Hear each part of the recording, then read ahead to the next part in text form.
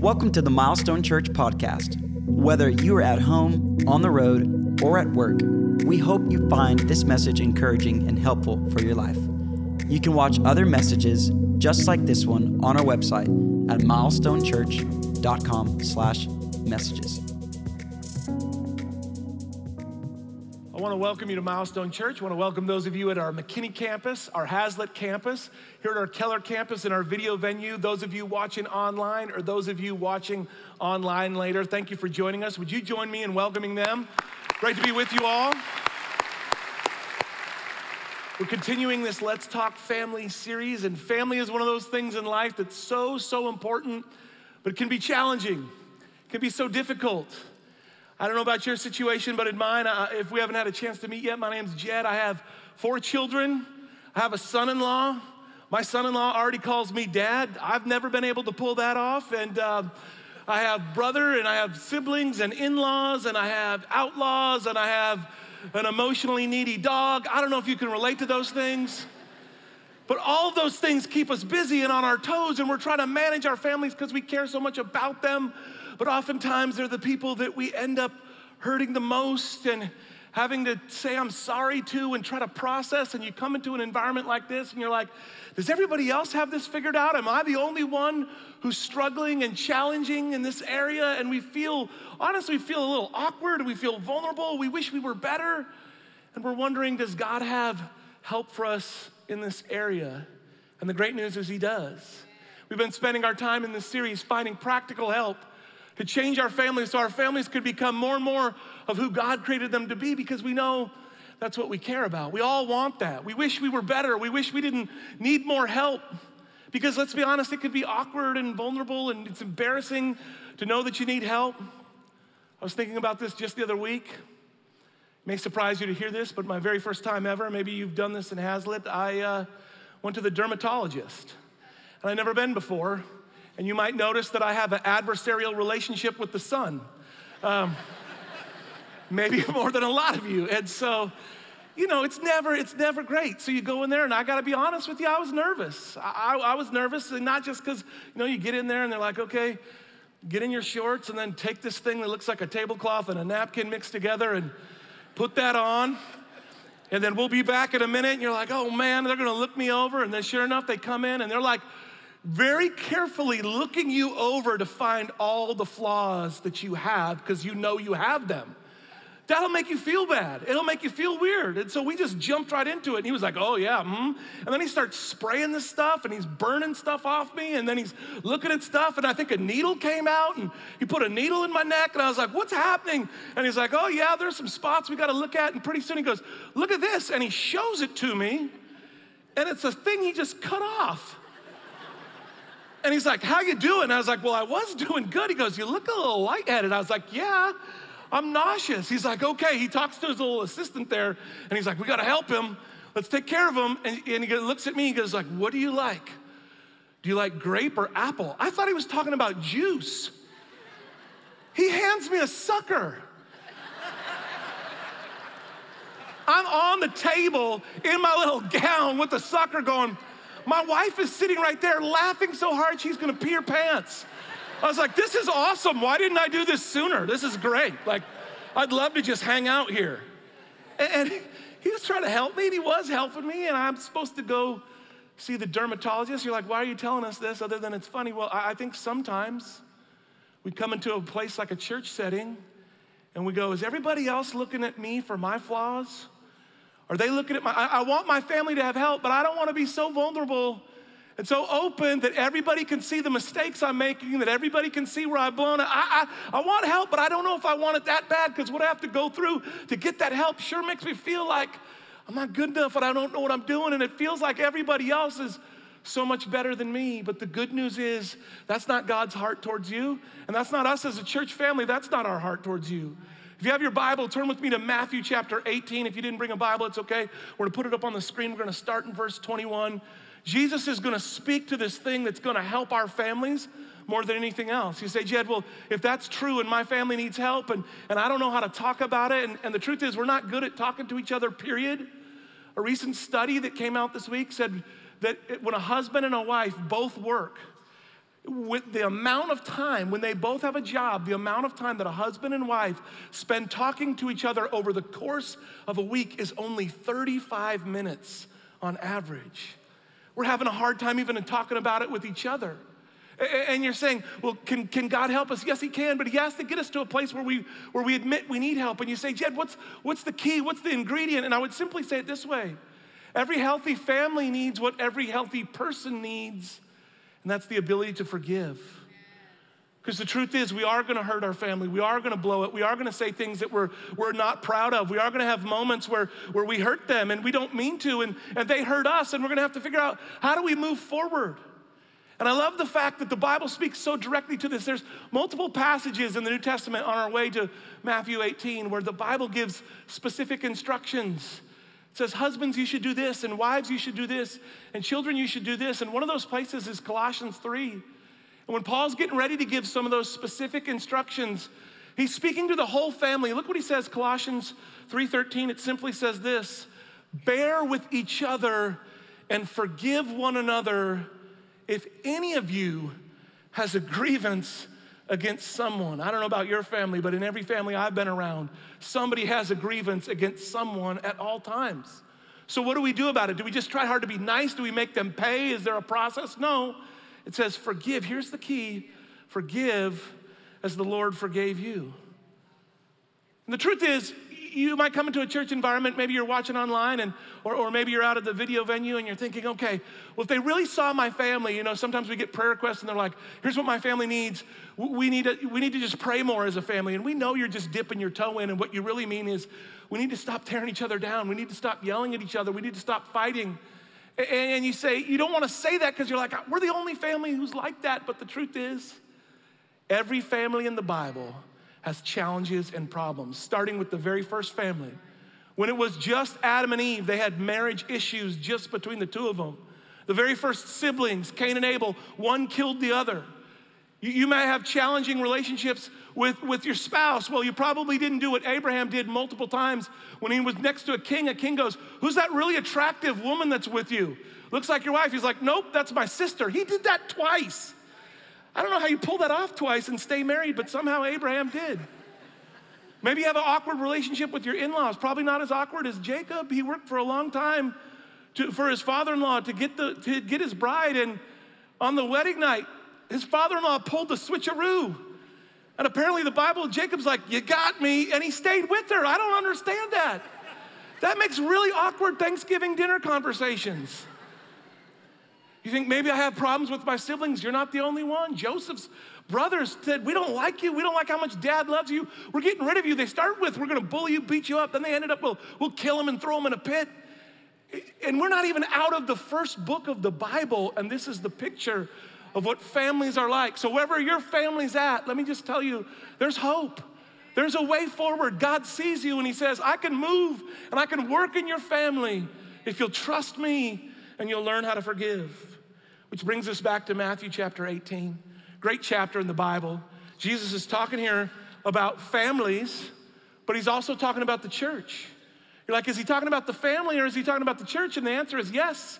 He's talking about all of it, because when God talks about his family, when God talks about the church, he uses those things interchangeably. And this discussion they're having starts with, in Matthew 18, their family is sitting around, maybe like your family would do, or the disciples were gathering, and this happens at our house on game night and on other nights, but it's just like, who's the greatest?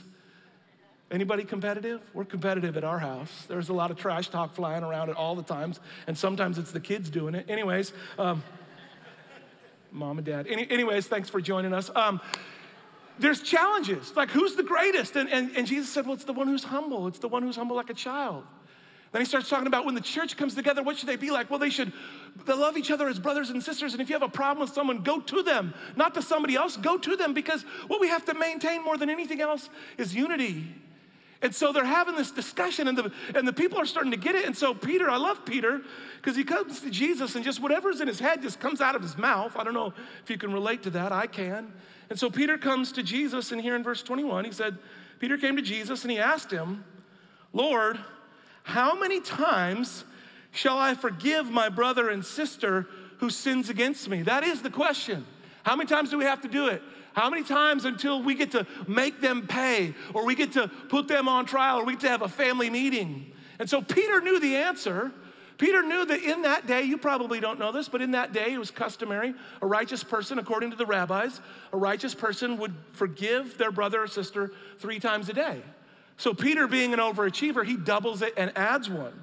He says, up to 7 times? He thinks he's gonna impress Jesus, and Jesus comes back and he says, Jesus answered, I tell you, not 7 times, but 77 times. Maybe your Bible says 7 times 70. And I remember hearing this as a young man and thinking, well, man, that's a lot to count. And what if you started counting and you had to start over? And I thought Jesus was just trying to give a big arbitrary number about how many times we need to forgive so that we go so natural at it that we lose count. But actually, I think that's part of what he's saying. But he's saying something even more profound. Because Jesus understood what I was just telling you a moment ago. Every family in the Bible has challenges. And when Jesus combines this 7 and 77, or 70 times 7, he didn't pick that arbitrarily. He's going all the way back to the book of Genesis, where there's a little side note about a man named Lamech. Lamech was a man who had a whole different view on family. Lamech was the first man in the Bible to have more than one wife. And one of the things that we know, the only thing really that we know Lamech said to his family, to his wives, was, if Cain was avenged 7 times, I will be avenged 70 times 7. Lamech said, here's my rule of family. When a young man comes and wounds me, I will kill him. And when someone comes against me, I will take vengeance. Jesus isn't giving us arbitrary numbers. Jesus is saying, you have a choice. Do you want the world's family, or do you want my family? And here's the truth. Make no mistake, the family of Lamech is alive and well in the earth. There are far too many families and far too many peoples who say, if you come at me with a knife, I'm coming at you with a gun. If you come at me to wound me, I'm coming at you to kill me. That is the broken essence of human nature. And our messaging in our culture says, stick up for you, stick up for your truth. Don't let anyone take advantage of you. And the King of Kings, Jesus himself, says, if you want to be in my family, the only way to be in my family is to forgive. Totally different spirit. I believe our world needs that now more than ever. Families that say, we're not going with the family of Lamech, where we're looking for vengeance according to our own standards of justice. We're coming in the family of Jesus, where we love and we forgive so many times that we don't even bother to keep count of how many times we freely say, I forgive you. That produces a totally different kind of a family. Jesus continues. He says, I really want you guys to get it. He did what he would often do. He says, it's kind of like this story. He tells a story. It's pretty familiar. You may have heard this story. He says, it's like a king who's going to settle his accounts, and he's looking and he finds a man who owes him 10,000 talents or 10,000 bags of gold. You may not know what that value is. It's pretty mind-blowing. Best as we can tell, 1 talent was 20 years of labor, the wages for 20 years of labor. So when this man owes 10,000 talents, he owes 200,000 years of wages from labor. It's a number that could never, ever be repaid. The king brings the servant into his midst and says, how will you repay this? Will your family repay it? Will you repay it? The man falls on his knees and says, please, please give me mercy. And in an act of radical generosity, this king goes, out of my love, out of my pity, I will forgive you of this debt. And this man is forgiven. Now, the fascinating thing is, what does this man do to respond? Does he throw a celebration?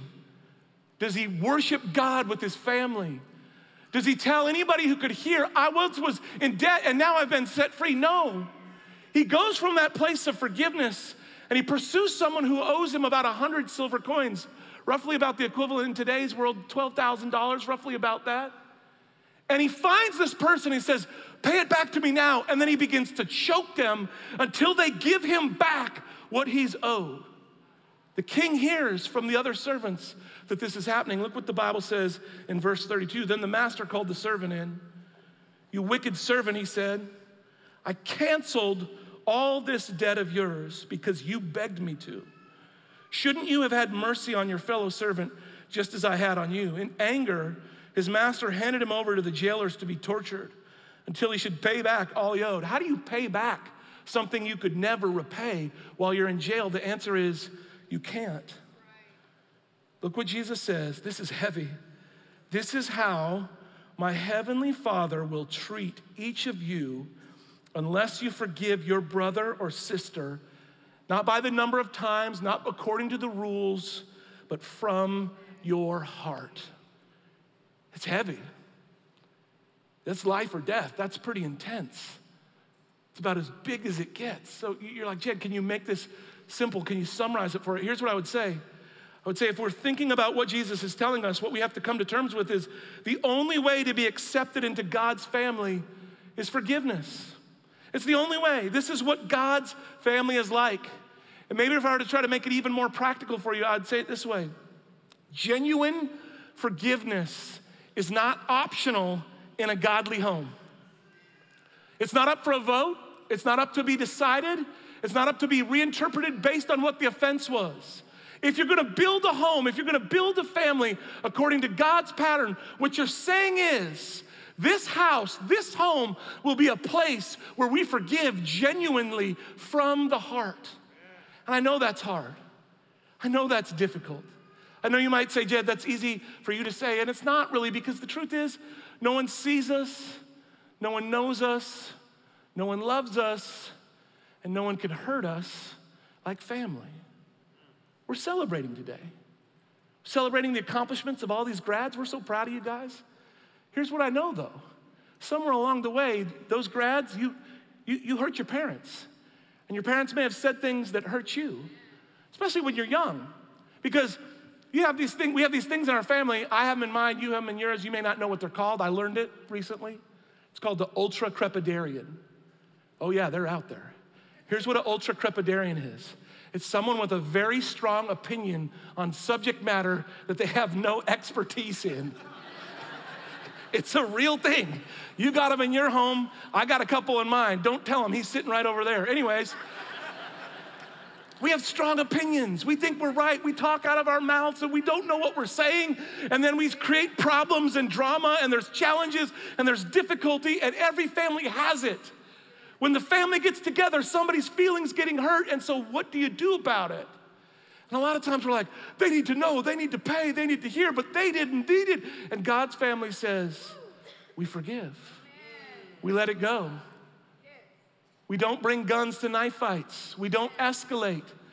We don't turn 2s into 10s. We take 10s emotionally and turn them into 2s because we're a people who forgive. I remember years ago reading a book called Blink by a brilliant guy named Malcolm Gladwell, and he talked about these people, and I really remembered it because there was this lab, they called it the Love Lab, and it was at the University of Washington.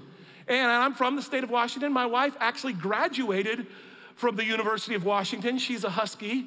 That's their mascot. You gotta be really careful talking about the family. She is a Husky. Okay, anyways, here's the thing. I'm gonna just move on. Don't mess with that. So she knows that, she's proud of it, and so go dogs, that whole deal. But the Love Lab at the University of Washington, John Gottman is the doctor's name. Here's what he said. He said, I can observe a spouse, a couple, together interacting, and in a short amount of time, watching them interact, I can figure out whether or not in 5 years they're gonna be together with a greater than 90% accuracy. And then they realized it didn't even take 15 minutes. In 90 seconds, he could watch the way a couple, a family interacted, and he could tell you whether or not they would stay together. Do you wanna know how he knew? I'm gonna tell you. Here's what he found. The 3 most common responses when a family interacts, when spouses interact, the number 1 most common way that they interact is when there's a situation, one of them turns away. There's a misunderstanding, there's an offense, there's a hurt, there's a pain. And you turn away. You look the other way, you go deeper into your work, you get busier with your life, you go busier in your schedule, you go passive aggressive, you disengage, you give them the silent treatment, you say, I don't have the energy, I'm not going there with you, I could talk to you about it, but you wouldn't listen anyways, and so there's a turning away. That's the first most common way that most families act in these situations. The second way is to turn against. It's a smaller group of you, but many of you, when you're hurt, when you're offended, it's not flight, it's fight. And so you go right at them. You do this and you always, and there's a tension there. And he said, neither one of those responses are what you're looking for. What we're looking for is the third one, which is not turn away and it's not turn against, it's turn toward with a genuine engagement that says, I'm sorry, I wasn't perfect, and I know I didn't do it right, and I know this is costly, and I know it's painful, and I know we've been struggling, but I'm here, and I'm here for you, and I'm gonna engage, and I'm gonna work with you, and I'm gonna listen, and I'm gonna grow. He said, no matter how many problems they have, if the family turns toward each other, there's hope for them moving forward. And the only way anyone has the capacity to turn toward is if they learn how to love and forgive. Your ability to forgive, I believe this, is the single greatest indicator of your spiritual maturity. Not how much Bible you know, not how many events you go to, not how long you've been a quote unquote Christian, but your ability to forgive, because your ability to forgive shows how deeply you're connected to God's forgiveness of you. Because let's be honest, we're all that servant who owed a debt we could never pay. And there's a king who looked at us, and out of his mercy, he said, I set you free. Now go be free with those who've wronged you. And I'm telling you, it's hard. It's maybe harder than it's ever been. And really, as dads, we have a responsibility to create this culture in the home, not because we're perfect, not because we don't hurt other people's feelings, not because we don't have to have moments where we ask for forgiveness or we forgive others. But we gotta set the tone, because if we don't go first, the family won't follow. So the other day, we were talking about this as a family, and I was asking them, I was like, when have you guys been hurt recently? Where have been some challenges that you've had to work through? How can I get better in helping us to create an environment where we forgive one another? And my oldest daughter, she said, Dad, there was one thing that really bothered me. I said, okay, let's talk about it. She said, you know that my senior year of college didn't really go how I wanted it to go. I had all these plans. And I ended up having to be at home here while we were finishing my senior year, and the whole family was there, and you and Mom were there, and Luke and Lila, those are her little brother and sister, 10 and 11, and then Elijah was there, 16, and it came time for my big senior thesis, and I had to do it over Zoom, but I got all dressed up, and I worked really hard on it, and I had all these really insightful things that I was gonna say to my professors and my classmates, and so we were going through the Zoom, and all that was happening, and I was at the key moment where I was giving my really profound insight, and my daughter did amazing. She graduated with honors in 3 years, so she had a right to feel strong about what she was doing, and she said, Dad, when it came to the crescendo moment, I'm talking to my panel, my professors, and all of a sudden on the Zoom call, and I know they heard it because the little light flickered, everyone heard you shout, Luke, where is your underwear? And I said, sorry, baby. Yeah, that's bad. You're right. That's a bad one. I'm sorry. You probably have a right to feel bad. You worked really hard on it. But let me just tell you something. I don't know if you know what it's like to be dad, but I didn't wake up that morning going, you know what I hope I get to ask today at a loud decibel level so that everybody, even professors, can hear, Luke, where's your underwear? But I don't know if you know this or not. Have you met your brother? That is a question that must be asked. It's true. Somebody after one of the earlier services goes, where did his underwear go? We were like, we don't know, because he doesn't usually wear them, and it's one of those deals. But as a family, we're just trying to make it happen. And that's a silly one, but there's moments. We all have moments where expectations and hopes and hurts, and do we have the ability to actually offer forgiveness, to actually say, hey, I was hoping for this, and you said this, and that same Luke last night, he said, Dad, the other day, you were saying something, and you were saying this, and you said this, and Dad, it really hurt me. I said, son, I'm sorry if I hurt you. I was only trying to love you and coach you. Will you forgive me? And man, I gotta tell you, it's not easy to say that. In your flesh and your pride, you're like, who are you to tell me that I hurt you? We learned, my dad, he did the best he could, but he would say stuff to me like, quit your crying before I give you something to cry about. And in the family, we have to learn how, no. And he loved me, and he showed me the word and valued me so much, and so I'm so grateful. But as we move forward, how do we grow? How do we get better at offering forgiveness? And before I pray for you, I wanna make it practical. How do we experience forgiveness? Well, the first thing is we have to know what it is and what it's not. What is forgiveness? Well, forgiveness, I would say it this way. What forgiveness is the conscious choice to give up your right to make things right. It's a conscious choice. You're the only one who can make it.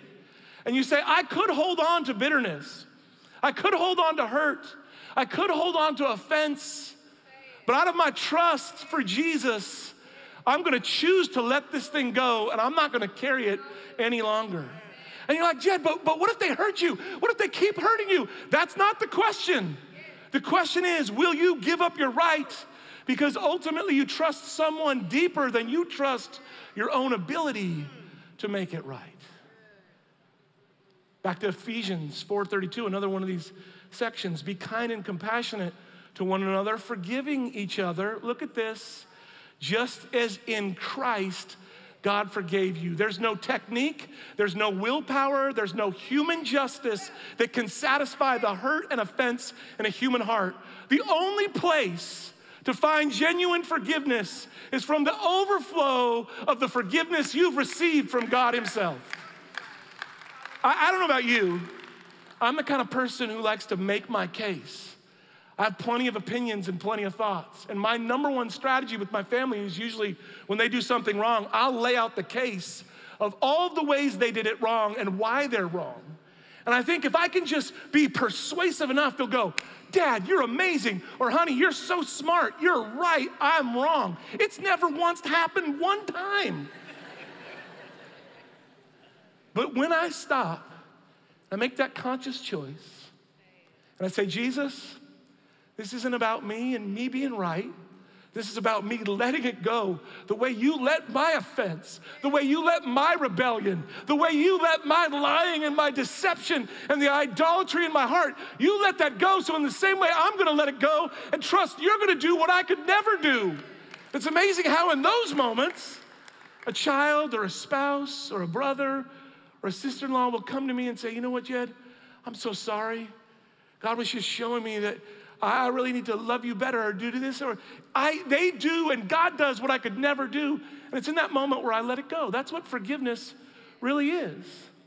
Here's what forgiveness is not. You're like, Jed, well, that sounds so hard. Well, it is hard, but let me be clear. Forgiveness is not forgetting. We like to say forgive and forget, but if you forget, you haven't really forgiven. You say, how do I know if I'm carrying bitterness? How do I know if I'm carrying offense? Well, if a person who hurt you were to show up, could you go up to them? Could you be kind to them? Could you extend grace to them? If not, you probably haven't sorted through what you're carrying in your heart towards them. Because forgiving is not forgetting. Forgetting is, I didn't even remember you did that. Forgiveness is, I remember exactly what you did, but I've chosen to let it go. The second thing is it's not an invitation to ongoing abuse. It's situations where there's physical or emotional or verbal abuse. You don't just keep putting yourself in that situation as an invitation to be abused over and over and over again. No, you forgive them, but then you remove yourself from the situation. It's also not, this is a hard one for people in authority. It's not an endorsement of sinful behavior. We're afraid if we forgive them, somehow they'll say, well, what I did was okay. I could do whatever I want. I could live however I want. No, it's not that. It's just saying that I'm forgiving you for what you did because I'm trusting that ultimately I'm not the one who can make it right. God will make it right. One of the things I think is difficult for us is we think forgiveness is a guarantee of a restored relationship. It's not. Sometimes that happens, but many times it doesn't, because the last one is also true. Forgiveness is not rebuilt trust. That's something totally different. Forgiveness is extended freely no matter what the other person does. Trust is mutual. Trust is built over time. If you'll get this, if you'll understand the difference between these two things, it's amazing how you can work back in your soul over any of the things that have bothered you all the way back to your childhood and be set free from whatever you've been carrying. That's how good and how real the grace and freedom of God is. You know, when you live this way, it changes you. Less anxiety, less stress, better sleep, more healthy relationships. Before the other person does anything, we're just talking about you. You begin to experience life at this totally different level, the way God wants you to experience life. I was thinking about this week. I heard a stat, another research stat. I love this one. I told my wife probably 10 times. I heard that husbands who kiss their wives before they go to work, on average, live 5 years longer than those who don't. So I added 2 or 3. I was like, I'm going 10 or 15. I was saying that, and a guy on our team was like, wow, Pastor Jed, that's incredible. And his wife was sitting right there. He goes, babe, get ready. And without missing a beat, she goes, I've been ready. Just a little change. Just that little sense of like, I'm gonna start with the heart of, no matter what happened, no matter what you said, my number one operating position is grace and forgiveness and love, and it comes from us. Here's the second thing, we practice it continuously. We practice it continuously. I use that word on purpose. Why do you practice anything? Because you wanna get better at it.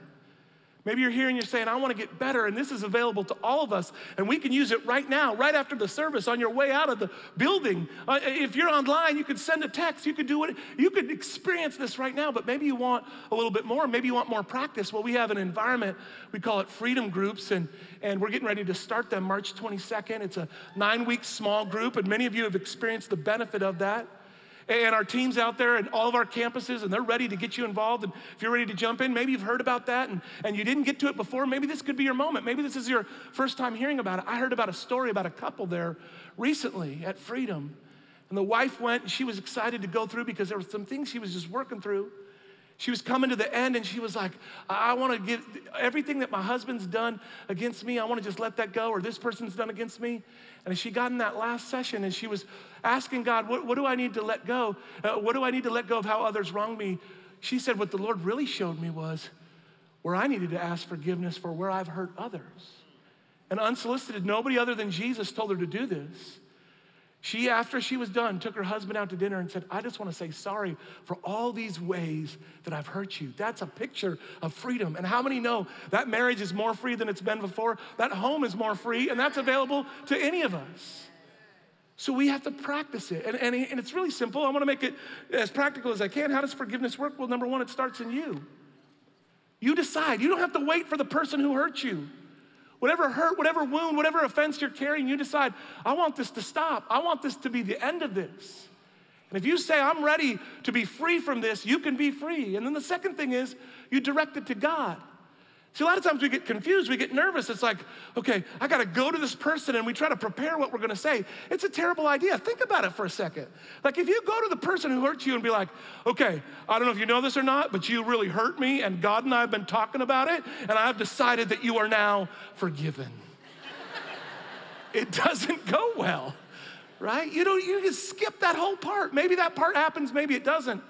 What really happens in you, one lady said it this way, see, unforgiveness and bitterness, she said it's like drinking rat poison and expecting the rat to die. It hurts you. So it starts in you, and then you give it to God and say, God, I'm not carrying this any longer. They may not even know they hurt you. Maybe they did, but your freedom is not dependent upon somebody else. Your freedom is dependent upon your ability to say, Jesus, not one more day am I carrying this. I give this to you. And then what that actually does is it produces in you freedom. Freedom in your soul.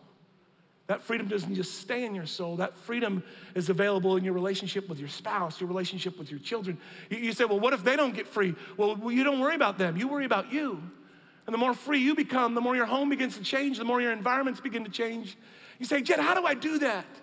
Is there another one of those research studies? Is there another one of those willpower strategies? How does it work? Well, it's really simple. Our ability to be free comes back to our ability to understand how much we've been forgiven. We are that man who owed a debt. We are that woman who owed a debt they could never pay. Maybe someone told you that a relationship with Jesus was trying really hard to do spiritual things to offset the debt that you've incurred against God. That's not the message of Jesus. Over in Hazlitt, you're watching online. That's good news. That makes you feel guilty. You say, Jed, why do I feel guilty? You feel guilty the same reason I do. We feel guilty because we are guilty. But Jesus didn't leave us in our guilt. He saw a debt we could never pay. And he said, I have a perfect relationship with my Father. I've never lied. I've never stolen. I've never put anything above him. I've forgiven freely from my heart. That same relationship that I have, not because you could earn it or you deserve it, I'm giving it to you. And in giving it to you, I'm inviting you to extend that grace to others and watch the freedom that happens in your soul. Freedom's available for you. It's available for me. As a dad, what do I want more than anything else? I want my children to share that freedom with each other, to forgive each other, to love each other. I want my grandchildren. I want my family line to be a place where, not out of willpower, not out of religious pride, but out of a gratitude for a Jesus who loved them when they weren't lovable, that they would extend that grace. And our family doesn't become perfect. Our family doesn't stop hurting each other, but our family becomes a place where grace and forgiveness brings freedom and peace that's available no other way. Let's pray. Jesus, we're grateful for your presence. Lord, your word says, where the Spirit of the Lord is, there's liberty. God, we want your Spirit in our homes. We want your Spirit in our marriages. We want your Spirit in our relationship with our children and our siblings and our parents. God, we want that more than anything else. We're looking for peace in a world filled with vengeance and anger and bitterness. We want to be the family of God where love and forgiveness changes everything. Maybe you've never received that from Jesus. Maybe this is your day where you say, I'm letting go my hurt, my offense, my guilt, my shame. I'm letting it all go to receive Jesus. Right there, just in your own words, say, Jesus, I want to have a relationship with you. I ask for you to forgive me of my sin and become my Jesus. Come into my life just in your own words. If you prayed that prayer, tell somebody about it after the service. Maybe you've already prayed that prayer. You want that freedom. You want that peace. You want that forgiveness to impact every relationship in your life. It's available to you. Jesus, help us to be your family that loves and forgives and demonstrates your love for each other to a broken and dying world. In Jesus' name, amen. Thanks for listening to this week's message. If there's anything we can do to help you in your walk with Jesus, please don't hesitate to reach out through our website at milestonechurch.com. And if you found this podcast helpful, leave a review on the podcast app or your favorite podcast platform. We hope you have a great week.